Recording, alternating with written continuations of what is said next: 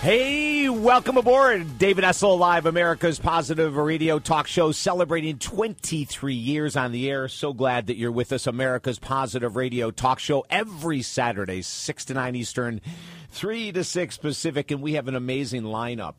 Coming up, Dr. Bernie Siegel. Bernie's going to be back with us talking about near-death experiences. And as a matter of fact, we got a text in just a little while ago from someone who was there, who went through a near-death experience. And I can't wait to talk to Bernie, share this with him and get his feedback on it. Are they figments of our imagination? I mean, could it be possible that a near-death experience is something we just create in our brain? Or are they real? We'll find out from the expert, Bernie. Hey, if you want to call us, talk to us during the show, it's 1-800-548-TALK, 1-800-548-TALK. If you'd like to text us during the show, 941-266-7676,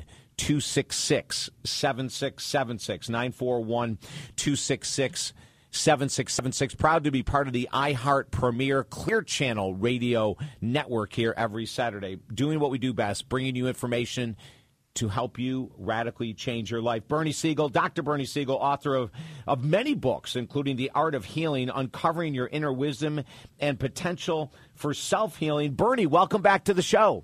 Thank you very much, David. A pleasure. Yes. Hey, define near-death experience. Before I go to the text that came in, Bernie, define near-death experience. Well, let me tell people first so they know my experience, and then I will get into what I think is happening and why it happens.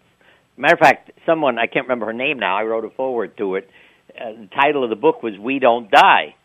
But you have to define, what is we? I mean, obviously our bodies die. But are we something more than our bodies? And I was 4 years old many years ago, so this was not a subject that was in the newspapers or anywhere else. And there were carpenters in our house repairing something, and in those days they put the nails in their mouth and they would pull them out one at a time to hammer them in. Sure. And I was in my bedroom sitting on the bed with a toy telephone and some other toys, and I thought, hey, I'll be like a carpenter. And I'm sure they don't make these toys that way anymore, but the dial was held in with glue. So I unscrewed it and took the washer and the screw and put them in my mouth to imitate them.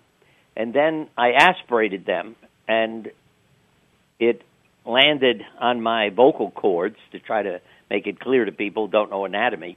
When something your vocal cords, they slam shut because they're trying to protect you and not, let things get down into more trouble.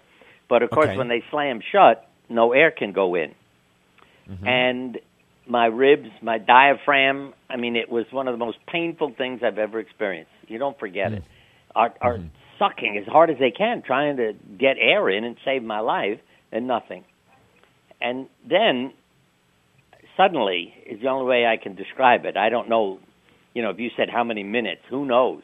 You're in pain. But suddenly, I realized I don't hurt anymore. I'm fine. And then the realization was, you're fine because you're not in your body anymore. Wow. The boy on the bed. See, and that was another interesting thing. Whenever I would describe this, I wasn't dying, if you can understand what I mean. Yeah. I was out of my body. The kid was, the boy was dying. The body was dying. But that wasn't me. And here I am, the way I put it, floating up, above the bed, looking down, and feeling wonderful. Wow. The other thing that we have evidence of, and even books about it, one called Mind Sight, people born blind, what do you think happens when they leave their body? They see again. Right. Now, that's not a trick in the brain. So he put a collection together in this book of people born blind who had near-death experiences and auto accidents and a whole host of things. And I always remember reading one happened during the fall, and the guy couldn't believe the beauty that he saw when he was out of his body. And he felt like I did. What happened was, when I say he felt like I did, I was thinking, too. It never occurred to me again. How can you think? You don't have a brain. You're not in your body. Yeah. But again, I thought this was a common occurrence. I'm 4 years old. I figured this is what happens to everybody when they die. You know, I'm not debating what is going on. It's just, okay, it happened. And I always say, I live by my experience, not what I believe or don't believe. I live by what I experience, because I know it's true, even if I can't explain how it happens. But anyway, I was thinking, which, again, I've dealt with other kids who've had this happen, and you all have that same feeling. Yeah, I'd rather be dead, but I feel bad. My parents will find me dead, and I really don't want to hurt their feelings. And that's what's going through in my mind, you see. I prefer being out of my body. It's a hell of a lot more interesting and exciting. Right. And yet, this is going to be terrible. My mother's going to come in, because she was home in the kitchen, pregnant, and didn't hear me. And so she's in the kitchen, and she'll walk in, find me dead. But, hey, you know, that's what I prefer. Then the kid on the bed had seizures.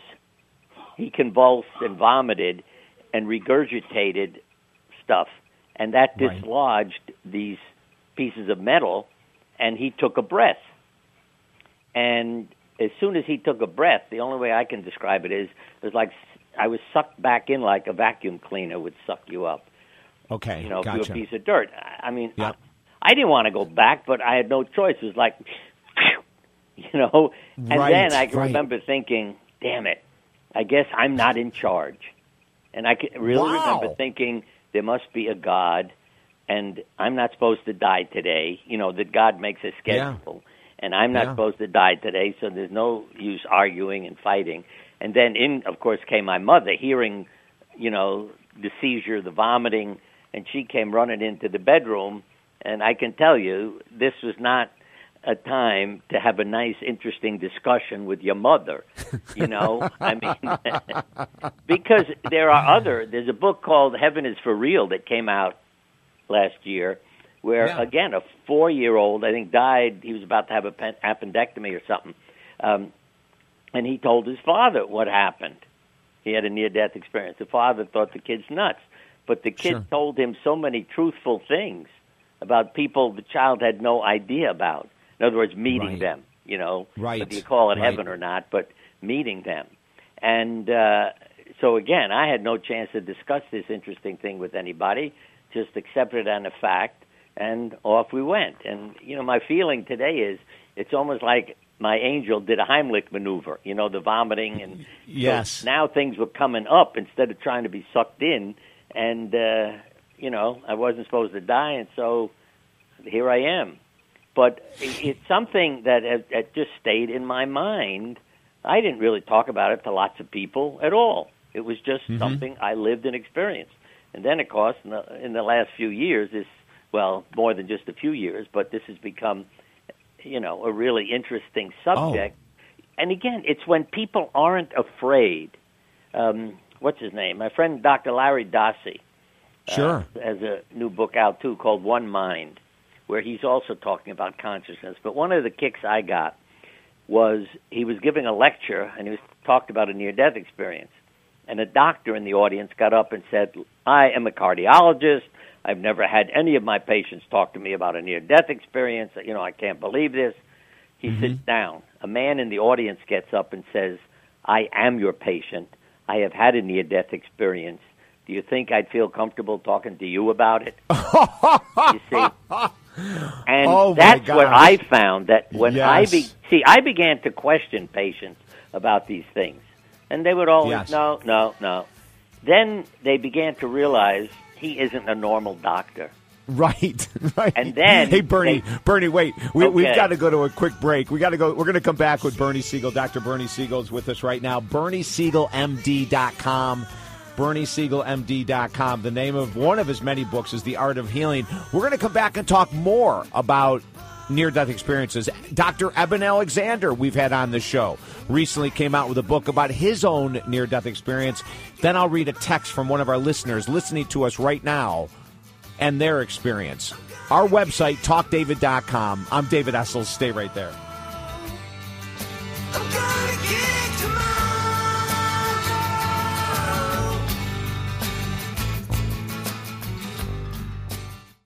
But if you close your eyes, does it almost feel like nothing changed at all? And if you close your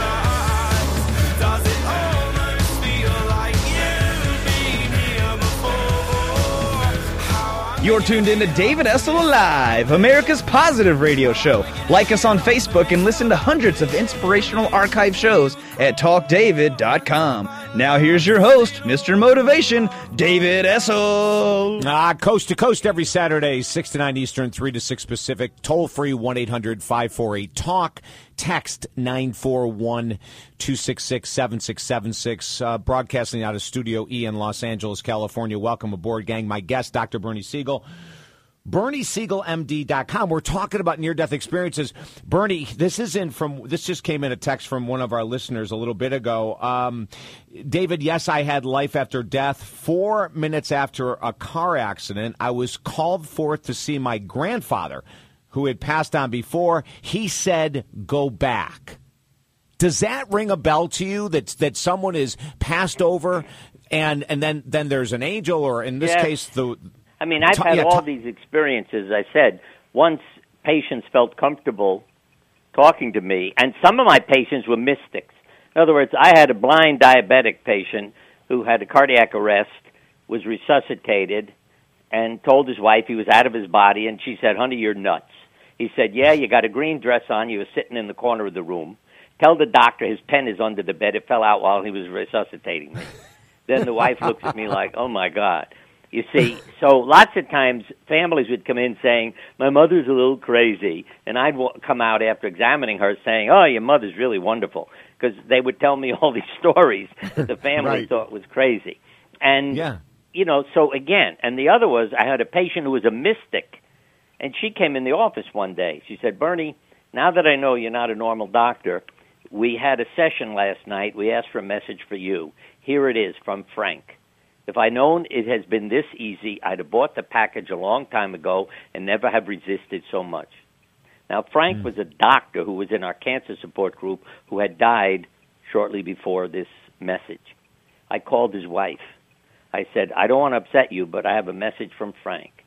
And I told her. And she said, oh, my God. I said, did I disturb you? No, she said. Every time we left your meeting, he would say, I can't buy the package. Wow. Now, one more story, then if you want to move on. Yeah. This mystic friend doesn't know my family or any of these patients, okay? And she calls me one day, Bernie, your folks are together again, and they're being shown around by someone who likes coffee and cigarettes. Now, my mother had just died, so I know what she's talking about. My parents are together again. I also, Elizabeth Kubler-Ross was a good friend of mine. Sure. And I knew Elizabeth loved coffee and cigarettes. And, Monica is the name of this woman, didn't know who it was, so she just described this woman. And then she said, oh, it's Elizabeth Kubler-Ross. Yeah, I know who you're talking about. And that, again, is no coincidence. I mean, here's somebody who doesn't know me, my personal life, and calls me about my parents and Elizabeth. So those are the things that make me a believer. And I hear voices, too. See, it's the consciousness that doesn't die. When we talk about past lives, what we're talking about is you and I are impregnated by the consciousness that existed before us. So you could become, an opera singer and start playing the piano when you're 4 years old, and people say, where the hell's that coming from? It's the consciousness.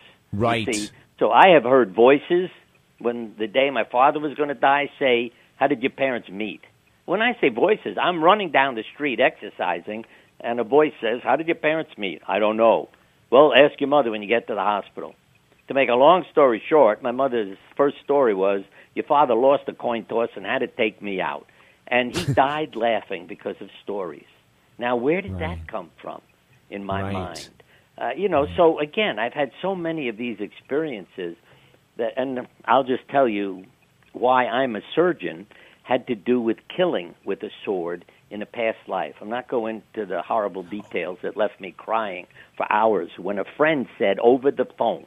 See, I didn't go seek a psychiatrist, or a past life therapist. My friend on the phone said, Bernie, why are you living this life? Because I was telling her how many interviews and lectures I was doing. Bernie, why are you living this life? I went into a trance. And I said to her, my God, I got a sword in my hand. And then the whole thing was like watching a movie. It was one of the most painful experiences I've ever had. But Bernie, when you come back, I want to spend more time talking about past life regression, the benefits of it, all that kind of stuff. But we've got about 2.5 minutes left today, and I want to ask you this question. What do you think in regards to near-death experiences by themselves? What do you think the overall purpose for humans to have them are? Well, I'd say what it teaches us is that we are not just physical entities. That we are connected with the past, with creation, and that if we all, what I call it, go to school and go up in grades, then we will create a better future. You see, because if our consciousness level rises, then the people who are born after we go will have a higher consciousness level. So instead of being fourth graders, they could be in college and create a world free of all the horror that's existing now. There's, I mentioned Dr. Eben Alexander. Yes. Are you familiar? Yes. Okay. Oh, yeah. So when we had Eben on before talking about his near-death experience, Bernie, here's something, and we've got 2 minutes now, but here's something that's amazing to me. And even in your voice, when you were talking about your near-death experience, when Eben was talking about it and other people that have gone through it, there is a softness when people talk about their near-death experience. Right. You had a softness in your voice. Right. Because you can feel that experience again, if you know what I mean. And it transcends you. I mean, I've learned that my journey on this earth, and a patient dying began to call me Journey instead of Bernie, is to become a more spiritual human being. I shaved my head. I realized from reading Jung, it's what monks do, to uncover spirituality. So my whole life, I suddenly realized, was this search. And all these experiences, are not a coincidence. They've been part of that search and helping me to find that spiritual nature and essence.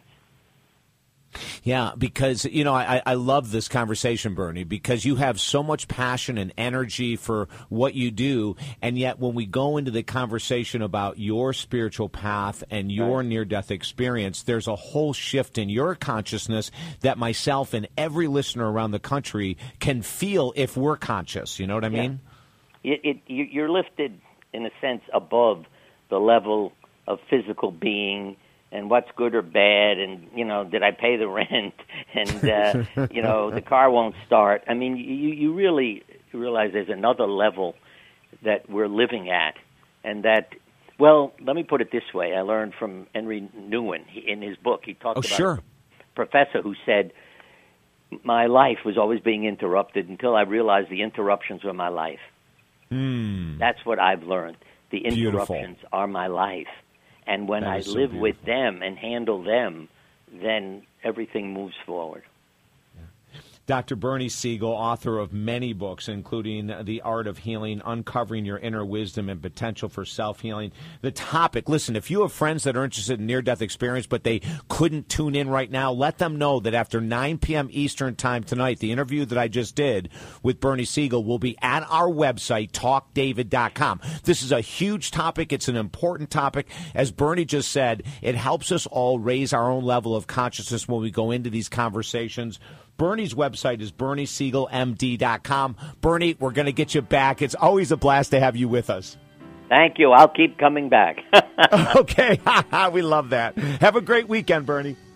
Bye-bye. Okay, bye-bye. Our toll-free number, 1-800-548-TALK. Coming up next, Rachel Luna, author of Successful People Are Full of Crap. This is an ex-Marine she's going to be on, a best-selling author and more. Our website, talkdavid.com. Stay right there. A moment came that stopped me on a dime.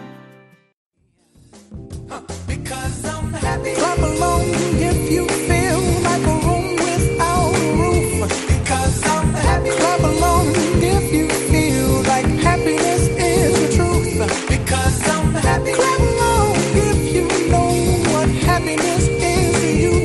Because I'm happy. Clap along if you feel like that's what you want to do. You're tuned in to David Essel Live, America's positive radio show. Like us on Facebook and listen to hundreds of inspirational archive shows at TalkDavid.com.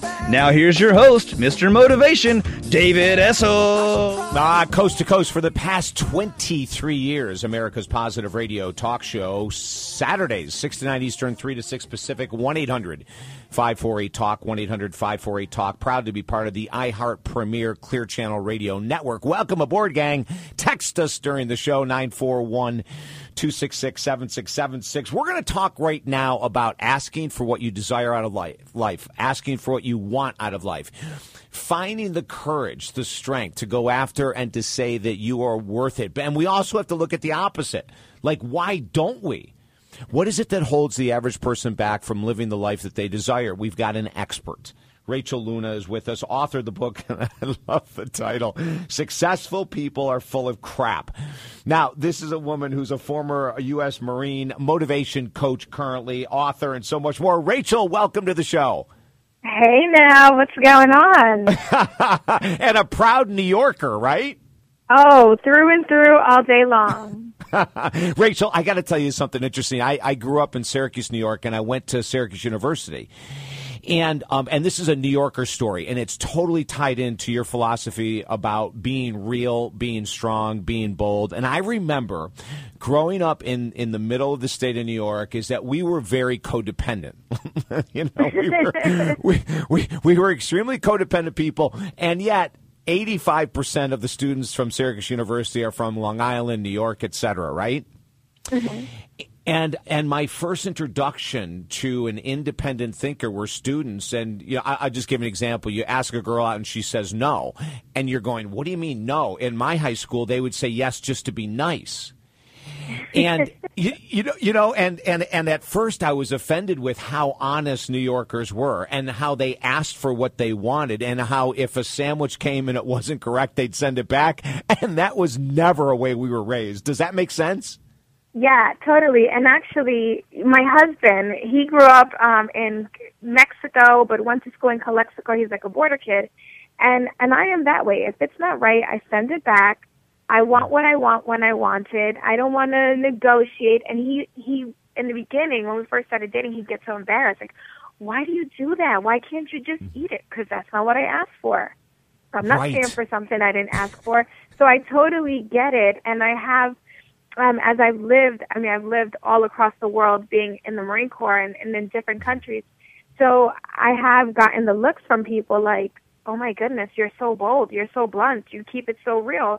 And it's like, well, life is too short to not be real. So you damn Skippy, I'm going to tell you how it is. With love, I don't think I'm ever rude about it. I don't give people attitude, and I don't, for sport, get the New Yorker attitude, but I will very politely say, oh, excuse me, sorry, that's not right. That's not what I ordered. Yeah. Yeah. Now, why? Let me ask you this, because this is your strength. This is in your wheelhouse. Why is it that people do not ask for what they want?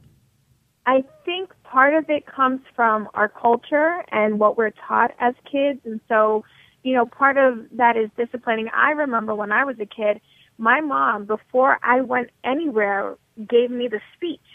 Don't you dare ask for anything.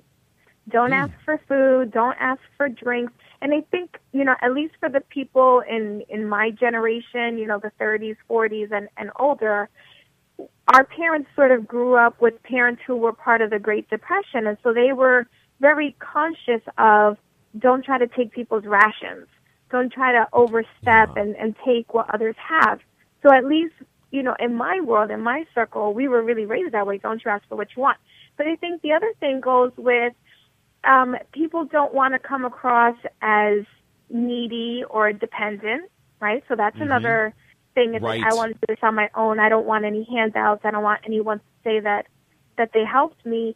And then, a third component, and again, it just depends on where you grew up and how you grew up, but a third component is I don't want to be rejected.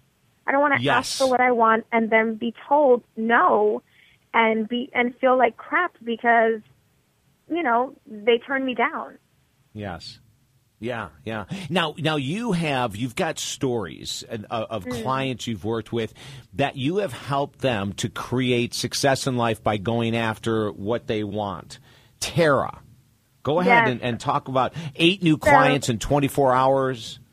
Yeah, and actually, so she and I talked the other day, and it was actually more like 14 in 24 hours. Wow. I don't know why the number 8 stuck in my head, but it was more like 14. So Tara is a former client. She's also one of my closest friends. And this girl was on a mission. She was up against the wall. Time was not her friend, and she needed, every client that she got was going to count as points towards a goal that she had. And I remember she and I spoke, and she said, I'm just going to give up. Like, it's not going to happen for me. I only have 8 hours. It was like 8 hours for the deadline. And I am just the type of person of, you better don't. You're not giving up until the last minute. Now, I will be honest and tell you, sometimes I need someone to say that to me too. And I think we all need people like that in our life, because there are moments when I personally feel like, I don't want to do this. I don't want to go the extra mile, particularly for me when I'm working out, even though I'm a former Marine. Like, sometimes I really need someone to say, keep going. But anyway, so T and I said to her, you know what, come to my house. I'm going to play some pump you up music, because that's one of the things I love to do is create soundtracks for people. So I had created this track. I said, come on, I'm going to play this music. We are going to come up with a plan. We are going to craft scripts. And for this group of people, this is what you're going to ask them. For this group of people, this is how we're going to approach it. And for this third group of people, this is what you're going to say. Because the thing is that you can't just blindly ask everybody for what you want. You really have to be thoughtful about it. You always have to answer what's in it for them. You have to make it personal for them. Like, why do they care? Why should they want to help you? Why should they give you the yes? It's like, it's even if you're not an entrepreneur, when you were back in corporate America trying to get a job, when you sent out that resume, the best resumes are those that are specific and tailored for that position with that company. That's what employers are looking for. And so the same thing is whenever you're out there asking for what you want. So she and I got super specific. We created this script. She got on the phone. I started emailing people. She started emailing people. My husband, God bless his heart, he took care of all 4 kids because she had 2 and I have 2. And we did the thing. And it was amazing because some of those people were not interested in what she was selling. But they did it because they wanted to help her, because she just asked. She said, look, this is what I'm trying to do. I need some support. Would you be interested in helping me? And if so, this is how you can help me. And people said yes. An overwhelming amount of people who initially were not interested in what she had to offer said yes, simply because she asked, and it was a way for them to help her. Now, Rachel, let me ask you a question. Did this, you followed Tara afterwards, did this stick with her? Like what you and her did during that one time? Has she repeated it? Has she gone ahead and continued to use this plan in the future? Because sometimes we can get all excited and then fall back to our old habits, right? Yeah. So here's the unique thing about Tara. The fact that she needed my help and she needed that push to create the plan, that was something that was out of the ordinary for her, because she's actually the go-getting type of person. And so she was the flip of what other people would be like. Right. Hey, Rachel, you know what? I'm going to have to ask you to hang right there. We're going to a quick break, and we're going to come back with Rachel Luna, author of the book Successful People Are Full of Crap. Visit her website, rachelluna.biz, rachelluna.biz, rachelluna.biz. When we come back, we'll talk more about asking for what you want, more examples of clients of Rachel's in network marketing, corporate America, and so much more. You're tuned into America's Positive Radio Talk Show, David Essel Alive. Our website, talkdavid.com. Stay right there. And now I'm feeling stupid, falling back to you. So I cross my heart and I hope to die.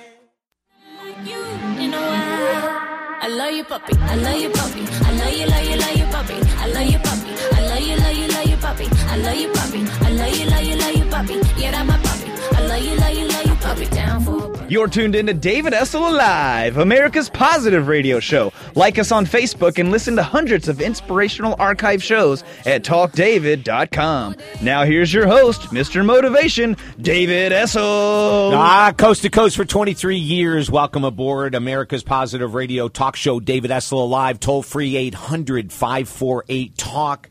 Text us during the show, 941-266-7676. Proud to be part of the premier Clear Channel iHeartRadio network. My guest, Rachel Luna. RachelLuna.biz is her website. RachelLuna.biz is the site. Name of the book, Successful People Are Full of Crap. Hey, Rachel, just before the break, we were talking about your client, Tara. 14 clients you helped her script out, ask for the business, 14 clients in less than 24 hours. And my question to you was this something she was able to continue? And you had said that she was a go-getter, but she needed your help in this one instance. Mm-hmm. Yeah, and you know what? She has been able to, I think that one day for her was the sort of the billboard, I guess, to remind her that she will never put herself in that situation again. She'll never doubt again. And because what we were able to achieve together, that girl is a go-getter. To this day, right. She is still asking for what she wants on a daily basis. I mean, she's a powerhouse. It's incredible to watch her in action. And, it's a great testimony for any of us who struggle, who think like, this is never going to happen for me. Like, whenever you look at people who are doing something that you want to do, remember they're human just like you are. They do have their weak points. She had her weak moment. We fixed it. We nipped it in the butt. She's back on top, and the same thing can happen for you. Yeah, absolutely. How do you help people? Could you give us some simple steps to help people to deal with rejection in business, rejection in love? Yeah. Give us some thoughts, Rachel. So the first thing that I always say to people is don't get emotionally attached to the outcome, because that's what hurts us about rejection, is because we're so caught up in, I really want them to say yes, I really want them to love me, I really want this to happen because if this, then that. And you cannot focus on the if this, then that. Instead, what I tell people is look at all the possible outcomes that can happen. Maybe they say yes, maybe they say no.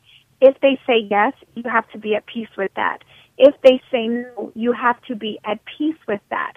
So, the example I always give is I had for many years extreme fear of flying, and my fear was that I would die in a plane crash.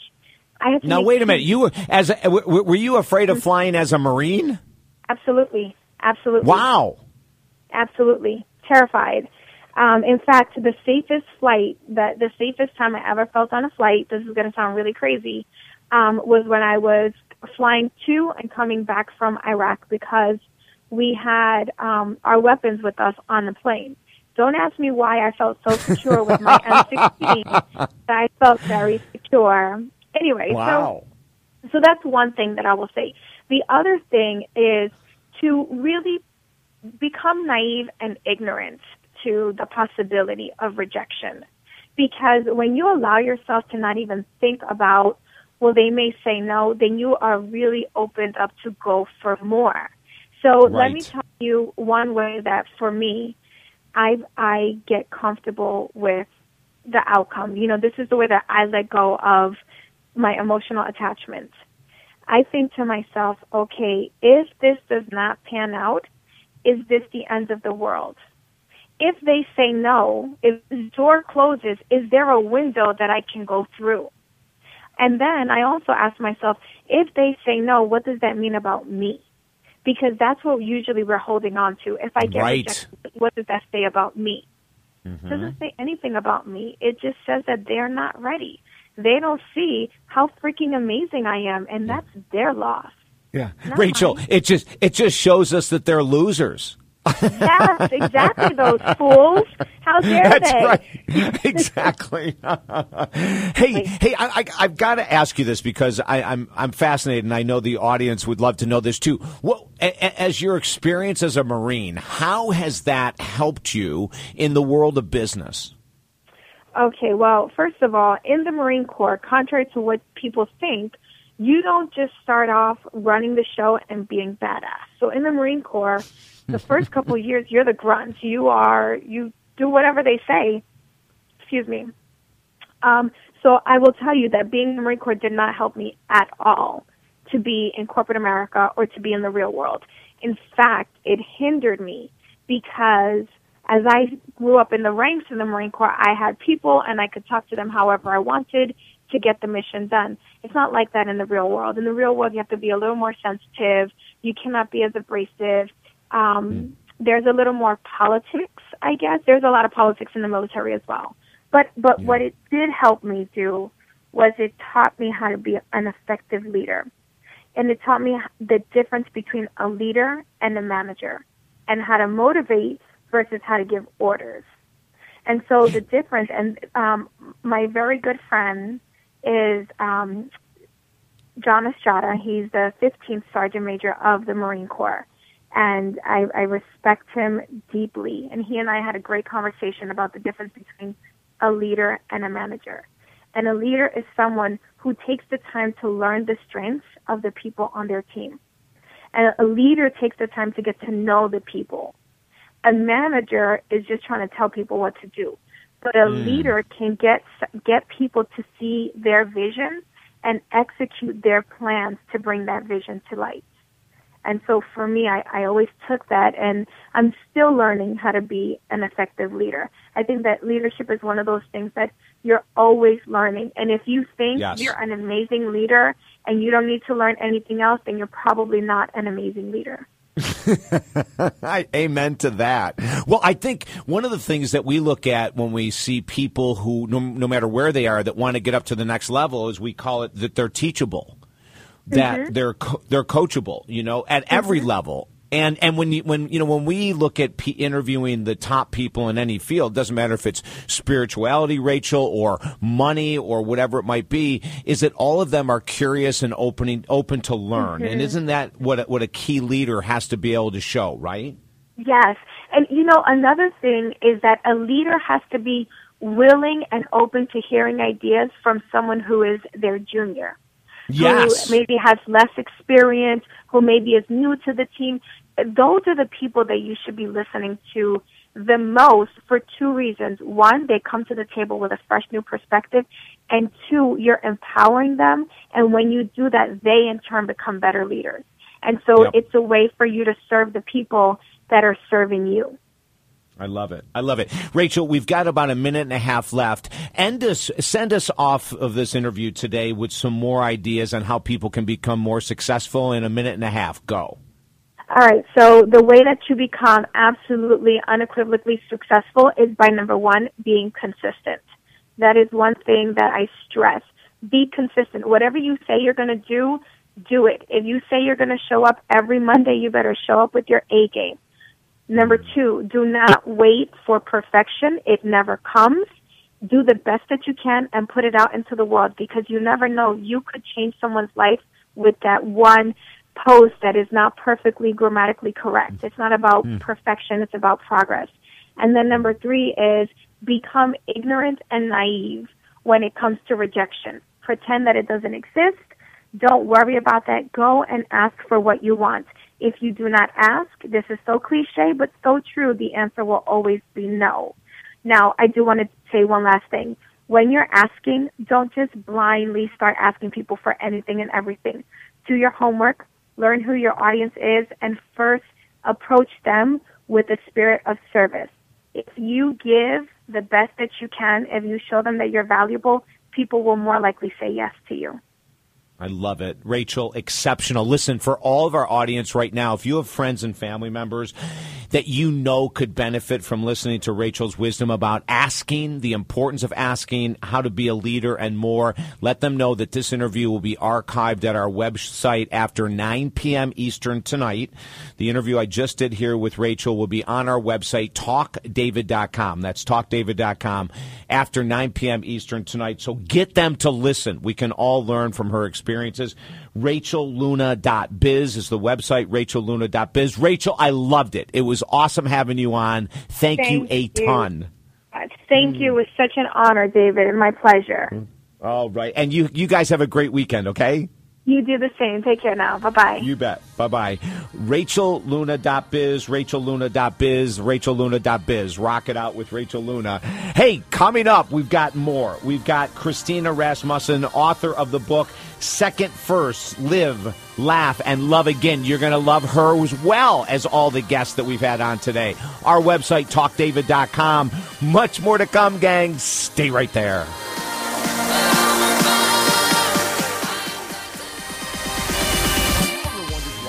With money, or why creating deep love is so challenging, or why losing weight and keeping it off is such a struggle? Hi, I'm iHeartRadio host and author David Essel. For 22 years, we have helped thousands of people figure out the why to their life challenges and then create a plan that leads to lifelong success. If you're ready, contact me at TalkDavid.com today. Our one-on-one sessions are so effective that you will absolutely create the life you desire. And programs begin as low as $100. One-on-one with me, David Essel, at TalkDavid.com.